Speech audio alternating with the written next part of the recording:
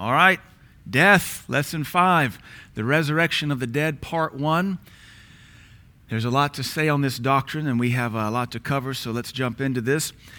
You maybe didn't realize it, but one of the core tenets of Christianity is this doctrine called the resurrection of the dead. And even as I've studied it in preparation to write these lessons and looked at it, I had to be honest and say, this is a bizarre doctrine. This is spooky. This is weird, naturally speaking, just from the mindset of a modern Westerner, that we really believe this? And the answer is yes, absolutely. We really, really believe this. The resurrection of the dead is quite possibly the least taught of all of our doctrines. And we're a well-taught church. We've emphasized really nothing but doctrine and the move of the Holy Ghost. But when is the last time we heard any message on the resurrection of the dead? Even in faith circles, even in great teaching revivals. Some of the denominational churches may cover this. Theologians understand it, but I can't say I have ever heard in 22, 23 years of being in church 2, 3, 4 services a week. I don't know if I've ever heard a sermon or a teaching on the resurrection of the dead. Our belief in the literal resurrection of the dead bodies of the saints is central to the Christian faith. This is one of these doctrines that if you don't believe it, we have to question your Christianity. Like if you don't believe in the divinity of Christ, we're not sure you're born again. If you don't believe in the virgin birth, we're not sure you're born again. If you don't believe in the resurrection of the dead, Paul says, how is that? If Christ be not raised from the dead, then you're dead and your faith is in vain and you're dead in your sins. Most religions believe in the immortality of the soul. Most religions believe the soul lives forever. But unique to Christianity is our doctrine of the total redemption and salvation of the entire man, spirit, soul, and body. Now this should start to make common sense because who made your body? God did. The psalmist said, I'm fearfully and wonderfully made. So your body is the will of God, and you are made in the image and likeness of God. And it pleased him to give you a body, and it's not just to die and go take the dirt nap. There's a purpose behind your body. As one theologian put it, the Bible is not contented with a bodiless eternity.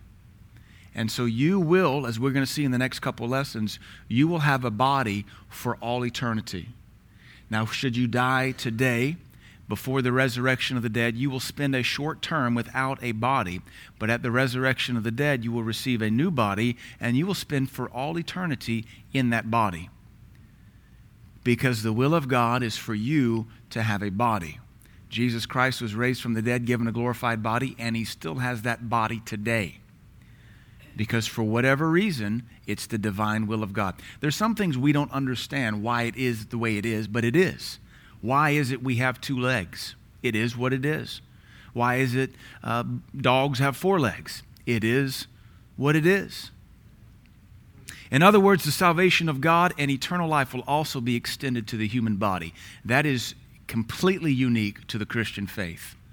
Everybody else believes in nirvana or enlightenment or reincarnation to the next body, to the next body, to the next body. We're not Hindus. We don't believe in reincarnation where we get another body or the body of a dung beetle, the body of a cockatoo or a cow.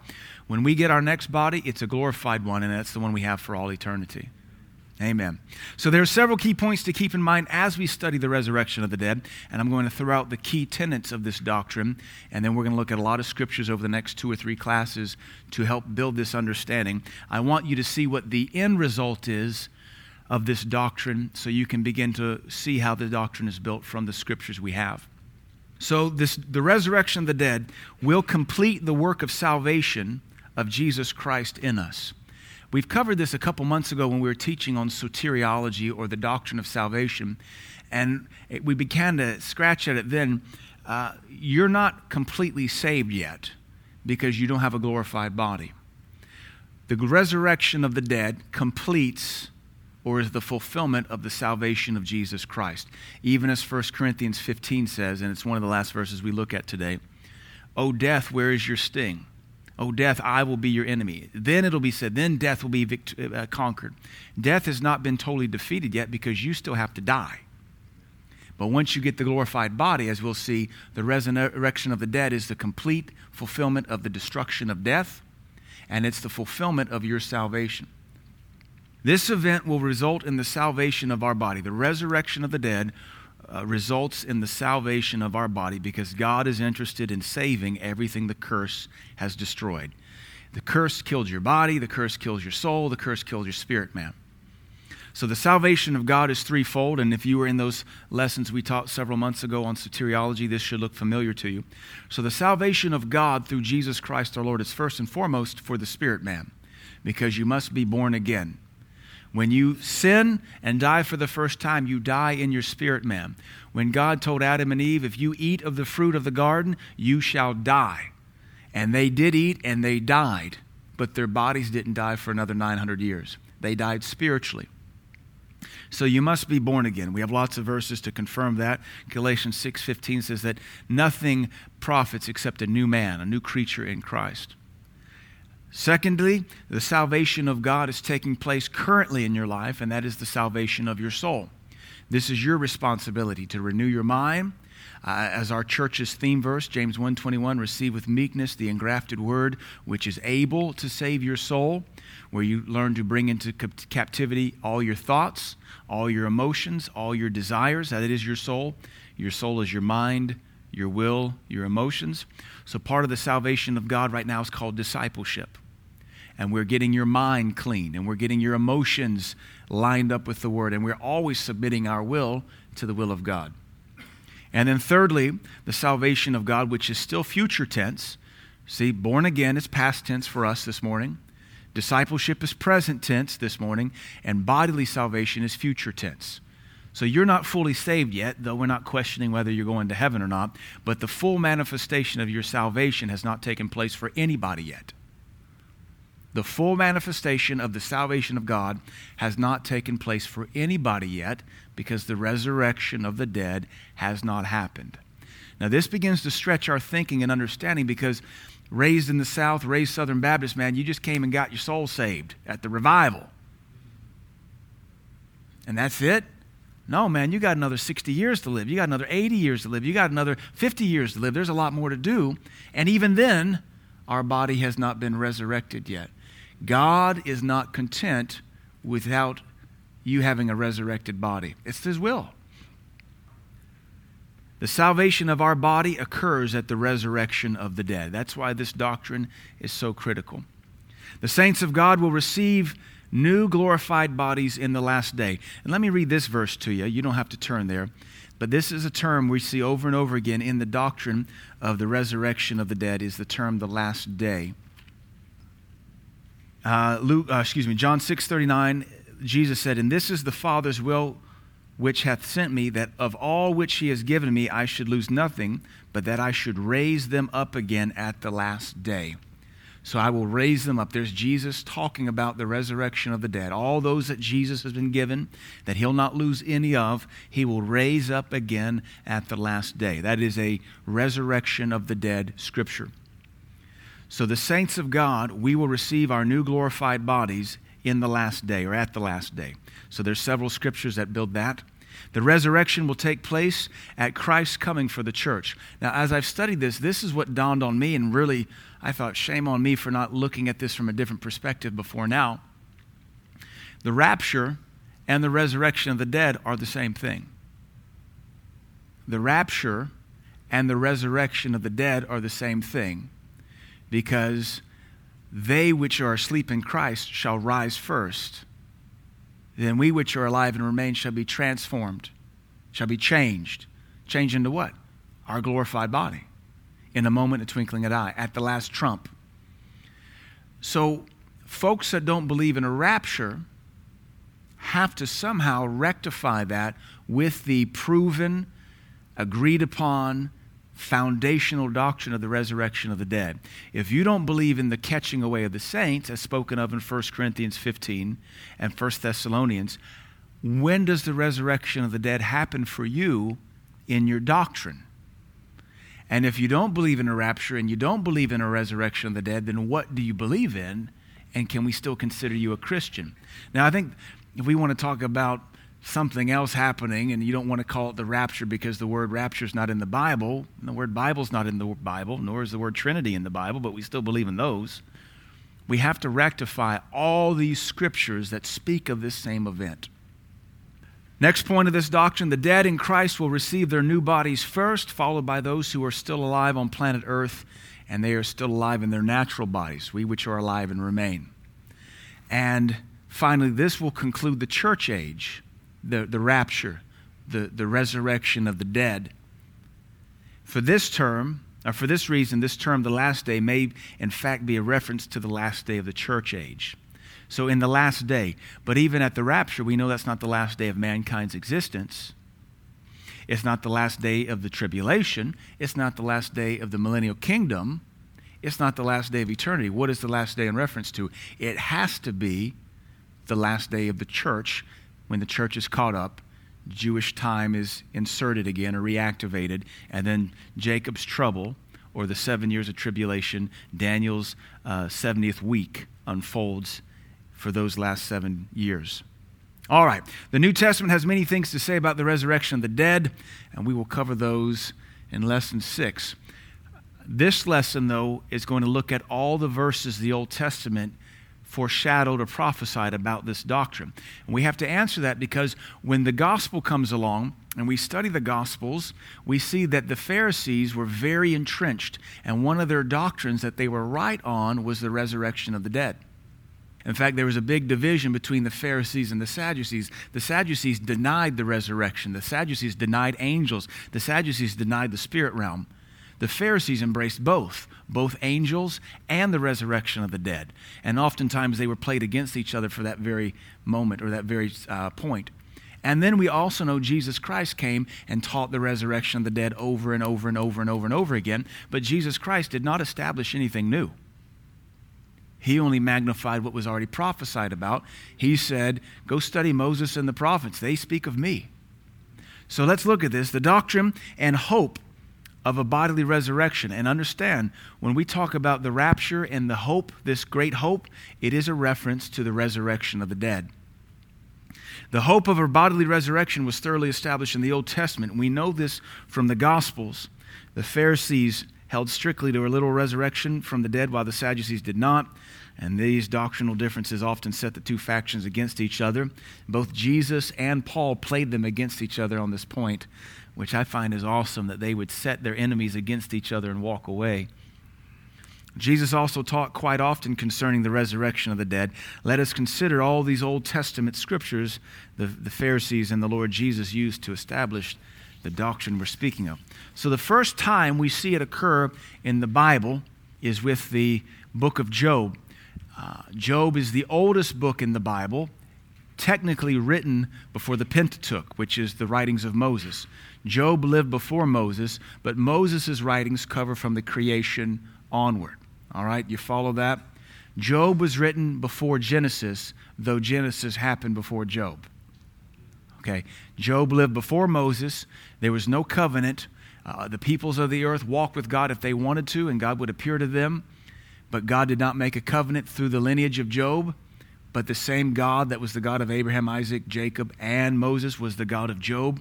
And you see that when you study the writings of Job, Job only knew God as the Almighty. That's the only term used for God in the whole book of Job. Not El Shaddai, not Jehovah, not Jehovah Rapha. The progressive revelation nature of God was revealed to God's people through Abraham, Isaac, Jacob, Moses, and the Jews. To Job, he was only known as the Almighty One. So Job was written before the Pentateuch, or the Torah, the first 5 books. So let's see what Job had to say in his relationship with God. Job 14 says, "So man lieth down and riseth not." So he's talking about death. "Till the heavens be no more. They shall not awake nor be raised out of their sleep." There's that reference to death as sleep. "Oh, that thou wouldest hide me in the grave, and that thou wouldest keep me secret until thy wrath be past, that thou wouldest appoint me a set time and remember me. If a man die, shall he live again? All the days of my appointed time will I wait until my change comes." Now this is very profound. If you don't know what you're looking for, you can read right through that in the book of Job and think, I don't know what in the world he's even talking about. Job answers his own hypothetical question here. If a man dies, shall he live again? We know yes, because we live on this side of the cross and the teachings of Jesus and the New Testament. Job had the understanding that there was a change coming for him sometime after his death. So even with Job and his basic doctrine, he had an understanding that death was not the final say-so in his life. There was a change coming for him. Here, the Hebrew word change means a change of garments, relief from death, or a change in the course of life. And all of these are very fitting for the resurrection of the dead. Hide me in the grave until thy wrath be past, even seems to foresee the final judgment day of God upon wicked mankind. And then I add, this is a very fascinating observation from the oldest book of the Bible. How can Job, who had some of the worst doctrine of anybody, understand death better than most New Testament Spirit-filled believers? Hide me in the grave till your wrath blows over. Don't raise me to destroy me. But you're going to raise me because there's a change coming. I have an appointed time when my body, my life is going to be changed. Job says something 5 chapters later. He says, for I know that my Redeemer liveth. That's a pretty profound statement from the oldest book of the Bible. My Redeemer lives. Hillsong's made a good song about it about 20 years ago. 20 years ago. 20 years ago. And that he shall stand at the latter day upon the earth. My Redeemer lives, and he shall stand upon the earth, in the latter day upon the earth. That almost sounds like the Lord Jesus coming back on the Mount of Olives. And though after my skin worms destroy this body, yet in my flesh shall I see God. Now wait a minute. My Redeemer lives. He's going to come back and stand on the Mount of Olives. And after the worms eat this body of mine, I'll still see God in the flesh. Wow, Job. What are you insinuating? How are you speaking out of your head here? Whom I shall see for myself, and my eyes shall behold, and not another, though my reins be consumed within me. Now, John says in 1 John, no man has ever seen God. But Job says in the future, my Redeemer lives, and in the last days he will stand upon the earth, and though the worms eat my body, I will see him with my own eyes and in my own flesh. And he's foreseeing the resurrection of the dead. That's the only way the worms can eat your flesh, and you still see God with your own eyes and with your own body. Another interesting divine insight from Job, he said he would see his God in the flesh and with his own eyes, even after the worms had destroyed his skin. No man can see God or has seen God. So this seems to allude to Job's resurrected body yet to come. We forget these men like Moses, or maybe not Moses, but Enoch, Job. Some of these men walked with God for hundreds of years, and God would appear to them. God even calls to Job at the end of the book of Job and says, answer me if you have any wisdom. We have no idea what God revealed to these men in their day that we don't have any record of, that we have no idea the divine insights, the nature, the things God showed these men that were not written for our benefit. We have no idea what they saw. We have experiences recorded by Abraham and Moses that our mind can't even comprehend. That when Abraham made the sacrifice in the covenant, he took the animal, cut it in half, and he said, a lantern of fire that passed between the two, and behold, great darkness. And it terrified Abraham, and God said, I will be with you, and this is my covenant. We don't have these kind of experiences, but they did. And so it shouldn't surprise us that they're able to see 4,000 years into the future, 5,000 years into the future, 1,000 years into the past. Because this is God we're talking about. Don't try to put God into your little modern American 4-year degree Discovery Channel Nat Geo understanding. This is God we're dealing with. Note the confidence with which he makes this last statement. Yet in my flesh I shall see God. But John says nobody sees God. But Job said, I shall. One day. In fact, 1 John says, we know that when we see him, we shall be like him, for we shall see him face to face. Nobody's had that privilege yet except the Son, the Lord Jesus.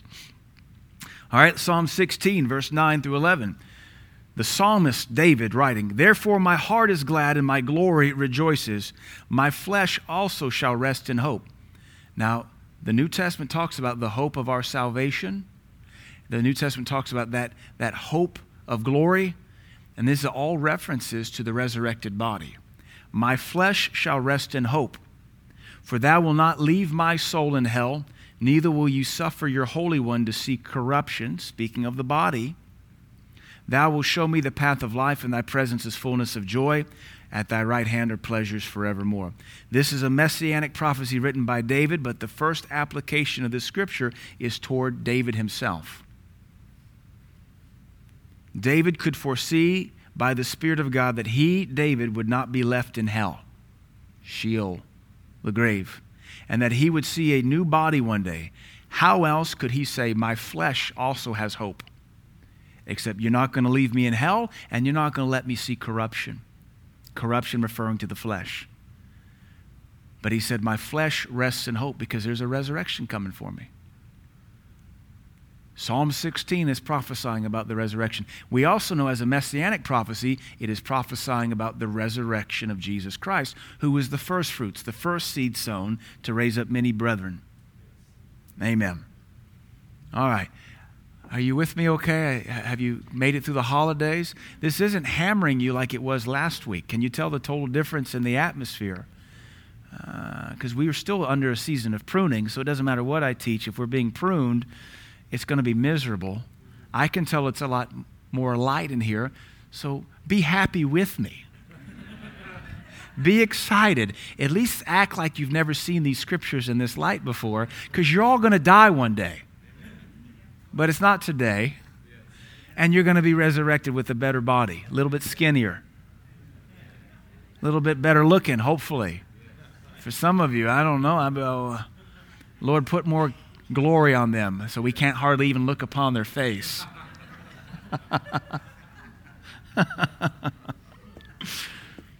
Psalm 17, verse 15. As for me, I will behold your face in righteousness. I shall be satisfied when I awaken from the dead with your likeness. David, that's a little profound, a little bold. I will behold your face in righteousness. Nobody can see God.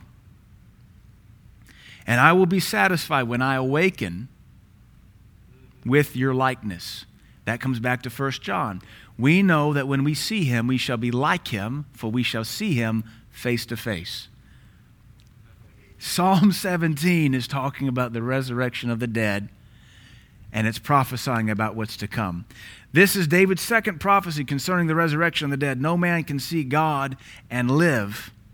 Yet David, like Job, declared with great boldness that he would awake with the likeness of God and behold his face in righteousness.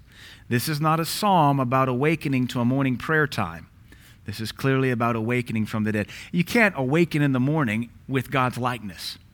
You're going to awake in the morning, you're going to have dragon breath, you're going to have eye boogers, you're going to be grouchy, crabby until you get Jehovah Java brewing in the crock pot or whatever, your coffee grinder. Then you're going to roll out and go pray, and after about 30 minutes of motorboating in tongues, you might have a little bit of glory on you. So you can't interpret this as, I awake in the morning with your likeness. No, you don't. You awake in the morning and you stink, and you need a shower, and you need to wake up and give God the glory, and say, arise and shine, and this is the day the Lord has made, and jumpstart your day. Otherwise, it's just not working for you. So we can see very clearly, when I awaken, I will awaken with your likeness, awaken from the dead, and Christ shall give thee light. Amen. Isaiah 26. Isaiah chapter 26. This was so fascinating to me that there are all these verses in the Old Testament from which the Pharisees built this doctrine. It should have occurred to us that if they believed in the resurrection of the dead, those guys were sticklers for the law. They had to have built it upon something. For all their faults, they at least were protectors of the Word of God, and they knew the Word, and they weren't going to make up anything. Those guys were so serious, they tithed on spices, mint and anise and cumin. So it should have dawned on us that if they believed in the resurrection and Jesus agreed with them on this point, where did they build this doctrine from? How did they know to look for a Messiah? Where are the scriptures that talk about that? More than the modern church, which has grown so incredibly shallow, teaches us how to have our best Tuesday ever and how to sin without feeling guilty for it. I don't know what's happened to the doctrine in the church of the Lord Jesus. But our whole existence is built upon the doctrines of God Almighty from the Scriptures that we ought to be spending time in every day. These verses have been there all along. And even for me in studying this, I went to commentaries that were over 100 years old. And these doctrines were studied and written. And they didn't have word processors when books were published in 1903.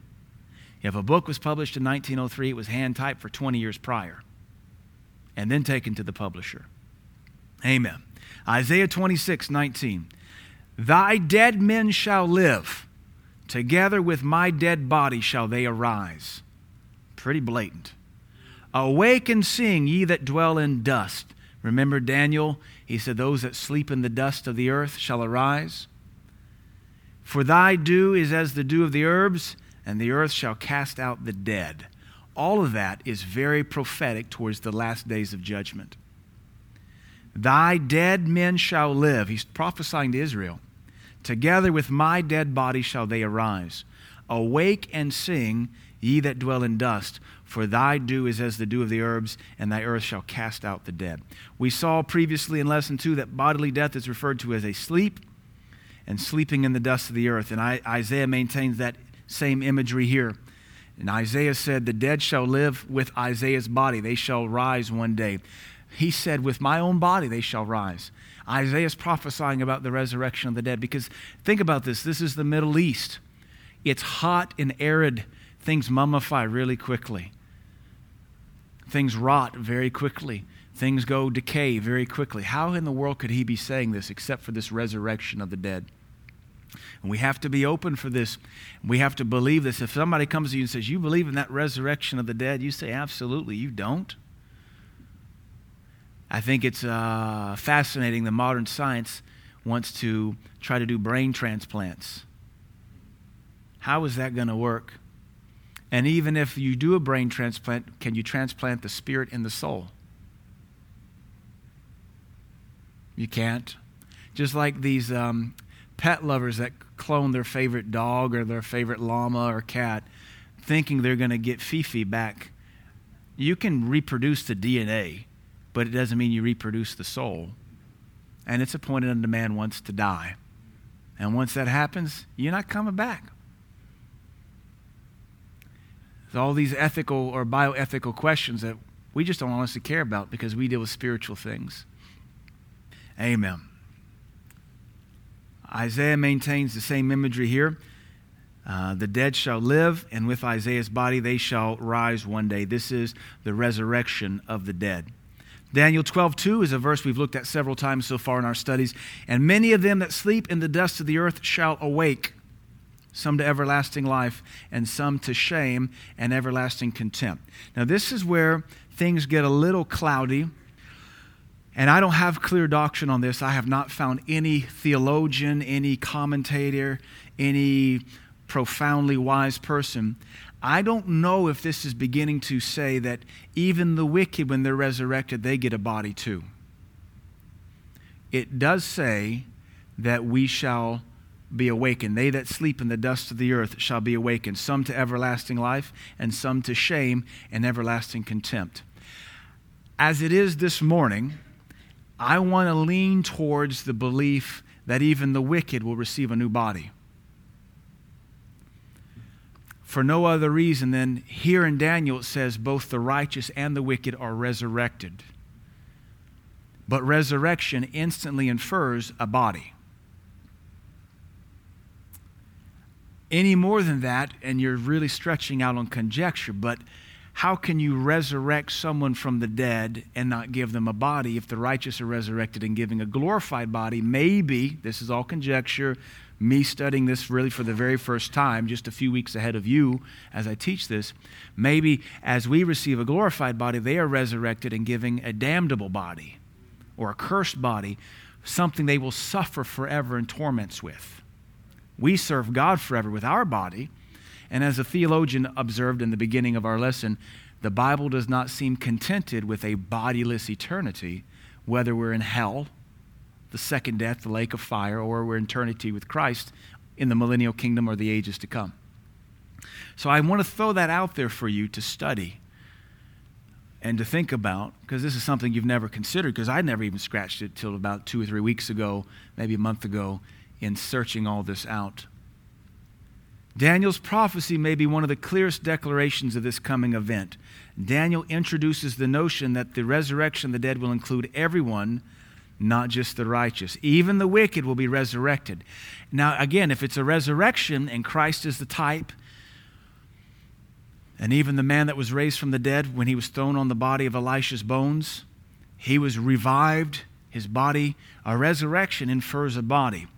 If we're resurrecting the wicked out of the grave, they're not going to be disembodied spirits roaming the earth. That's not a resurrection.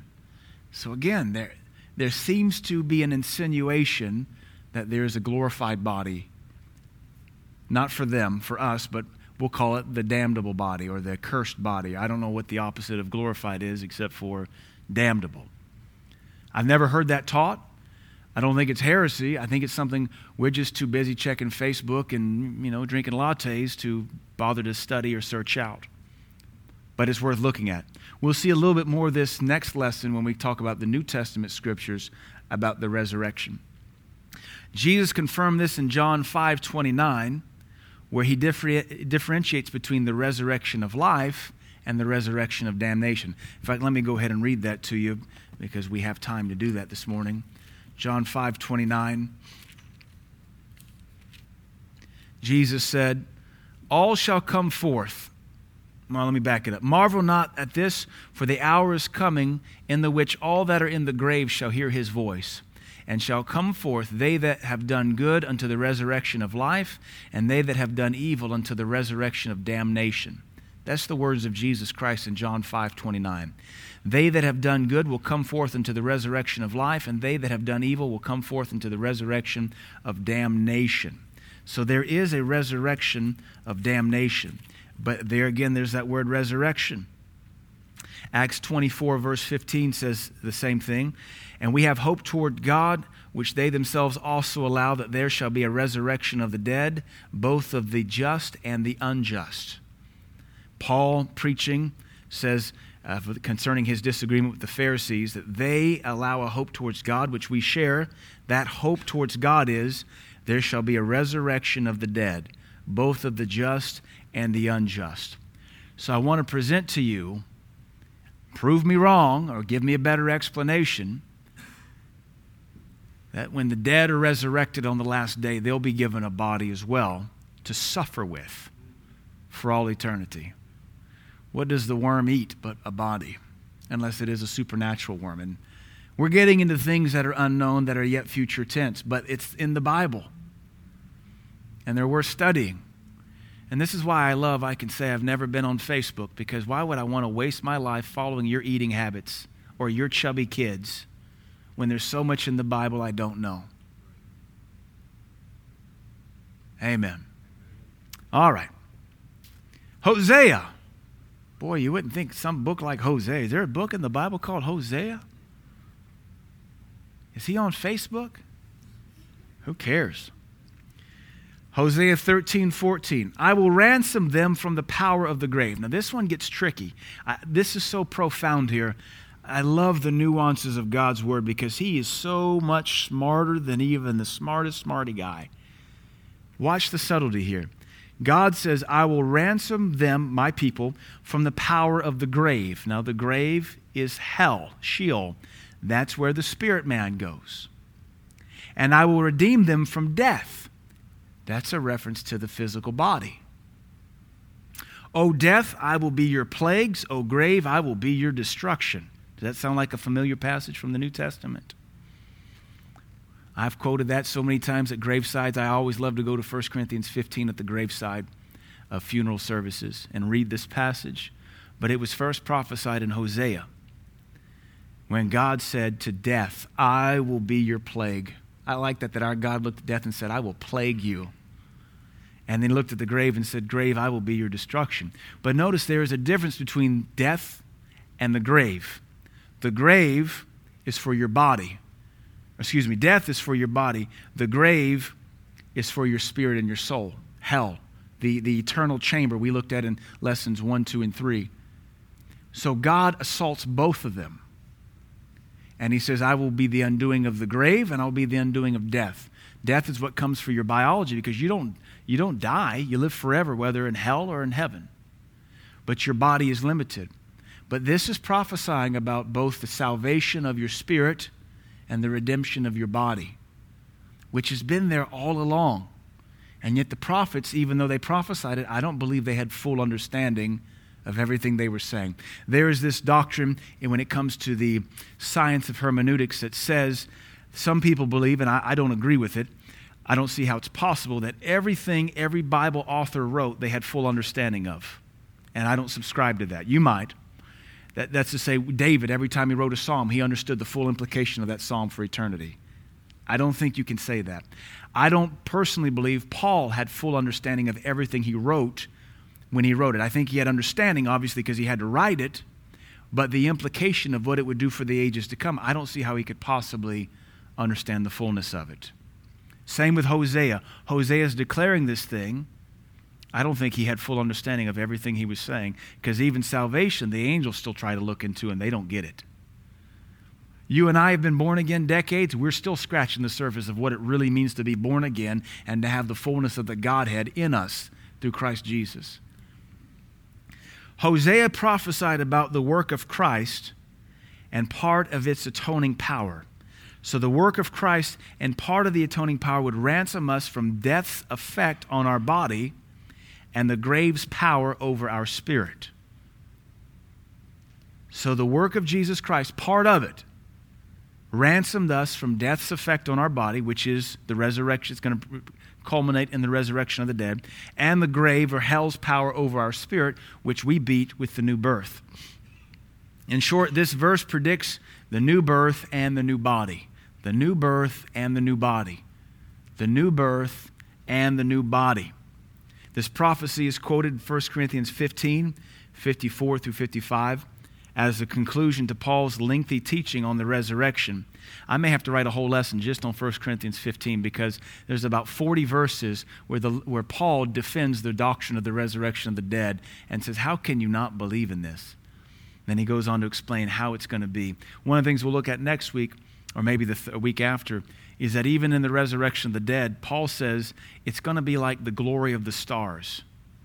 And not all stars are equal in their brilliance, which to me says that even in our resurrection, not everybody's resurrected at the same level of glory. There'll be different stages and calibers. And it may be, if I'm accurate in that we'll see big fancy pants ministers and there'll be dim light bulbs.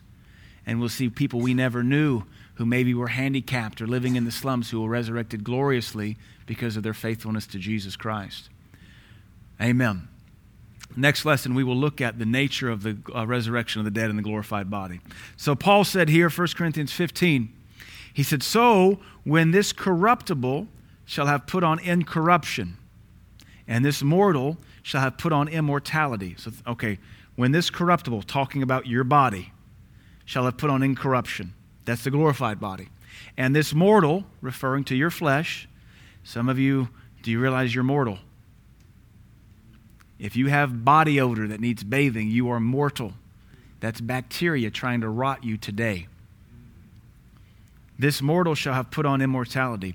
One of the reasons they have to embalm you is the bacteria in your gut after you die and they digest the food, the bacteria has to look for something else.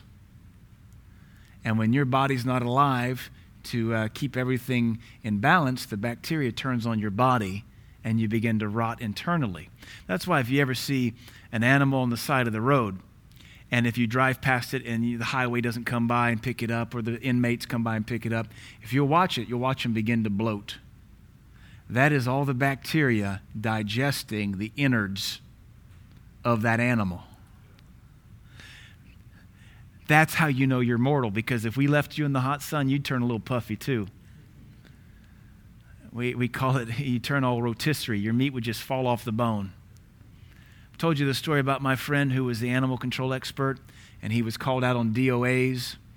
That means dead on arrival.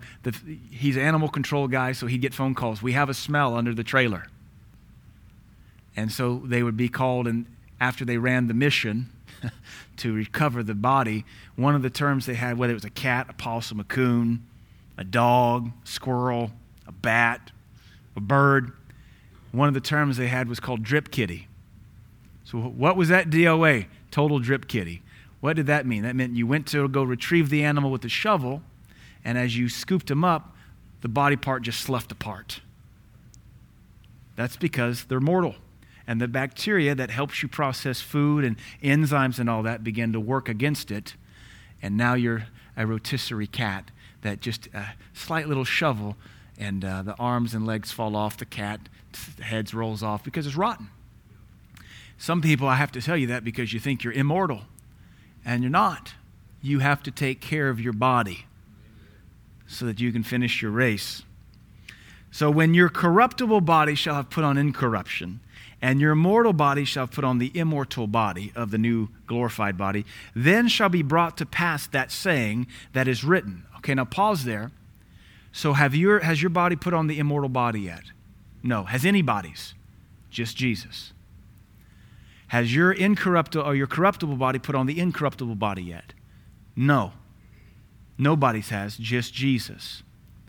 When that does happen, which will be at the rapture, the catching away of the saints, the harpazo, as the Greek word says, then it shall be fulfilled. Not until. Then it shall be fulfilled, that is which is written, death is swallowed up in victory. Death is a reference to your body. The grave is a reference to your spirit. Then it shall be fulfilled. Death is swallowed up in the victory. So death is still alive. Death is still winning because human beings are still succumbing to mortality and corruption. But when we get raptured, when the resurrection of the dead happens, then Hosea's prophecy from over 2,000 years ago will finally be brought to pass. That's the resurrection of the dead. Then shall be brought to pass the saying that is written, death is swallowed up in victory. O death, where is your sting? O grave, where is your victory? So he quotes all of Hosea. So this is what we're marching towards. This is the beginning foundation of this doctrine, the resurrection of the dead. And the more I study this, the more I'm excited to see death. Not anytime soon. I don't have a suicide pact. I'm trying to take care of my body, and I don't do stupid stuff anymore like I used to. In fact, I turned down the opportunity to go to the jump house with the kids. They said, why? I said, because I can't stand to be lukewarm at anything, and I'm not good at the flips and dips and tumbling, and I would probably hurt myself or tweak something, and so it's just better I not do it because I'm getting a little older. Not as old as most of you, but I am getting a little bit older. Praise God, the resurrection will be the final victory over death. And then the death and the grave will be thrown into the lake of fire after the millennial kingdom. And so we'll cover that too. And we'll sort all these things out. If in the next week or two you have any questions on anything we've covered so far, please email them to me, and I can see about sorting out any of this or bringing clarity, trying to fill in the gaps or answer questions. Because the next question is there a resurrection of the dead after the rapture? Is there a resurrection of the dead at the end of the millennial? Is there a resurrection of the dead after this, at the end of the church age?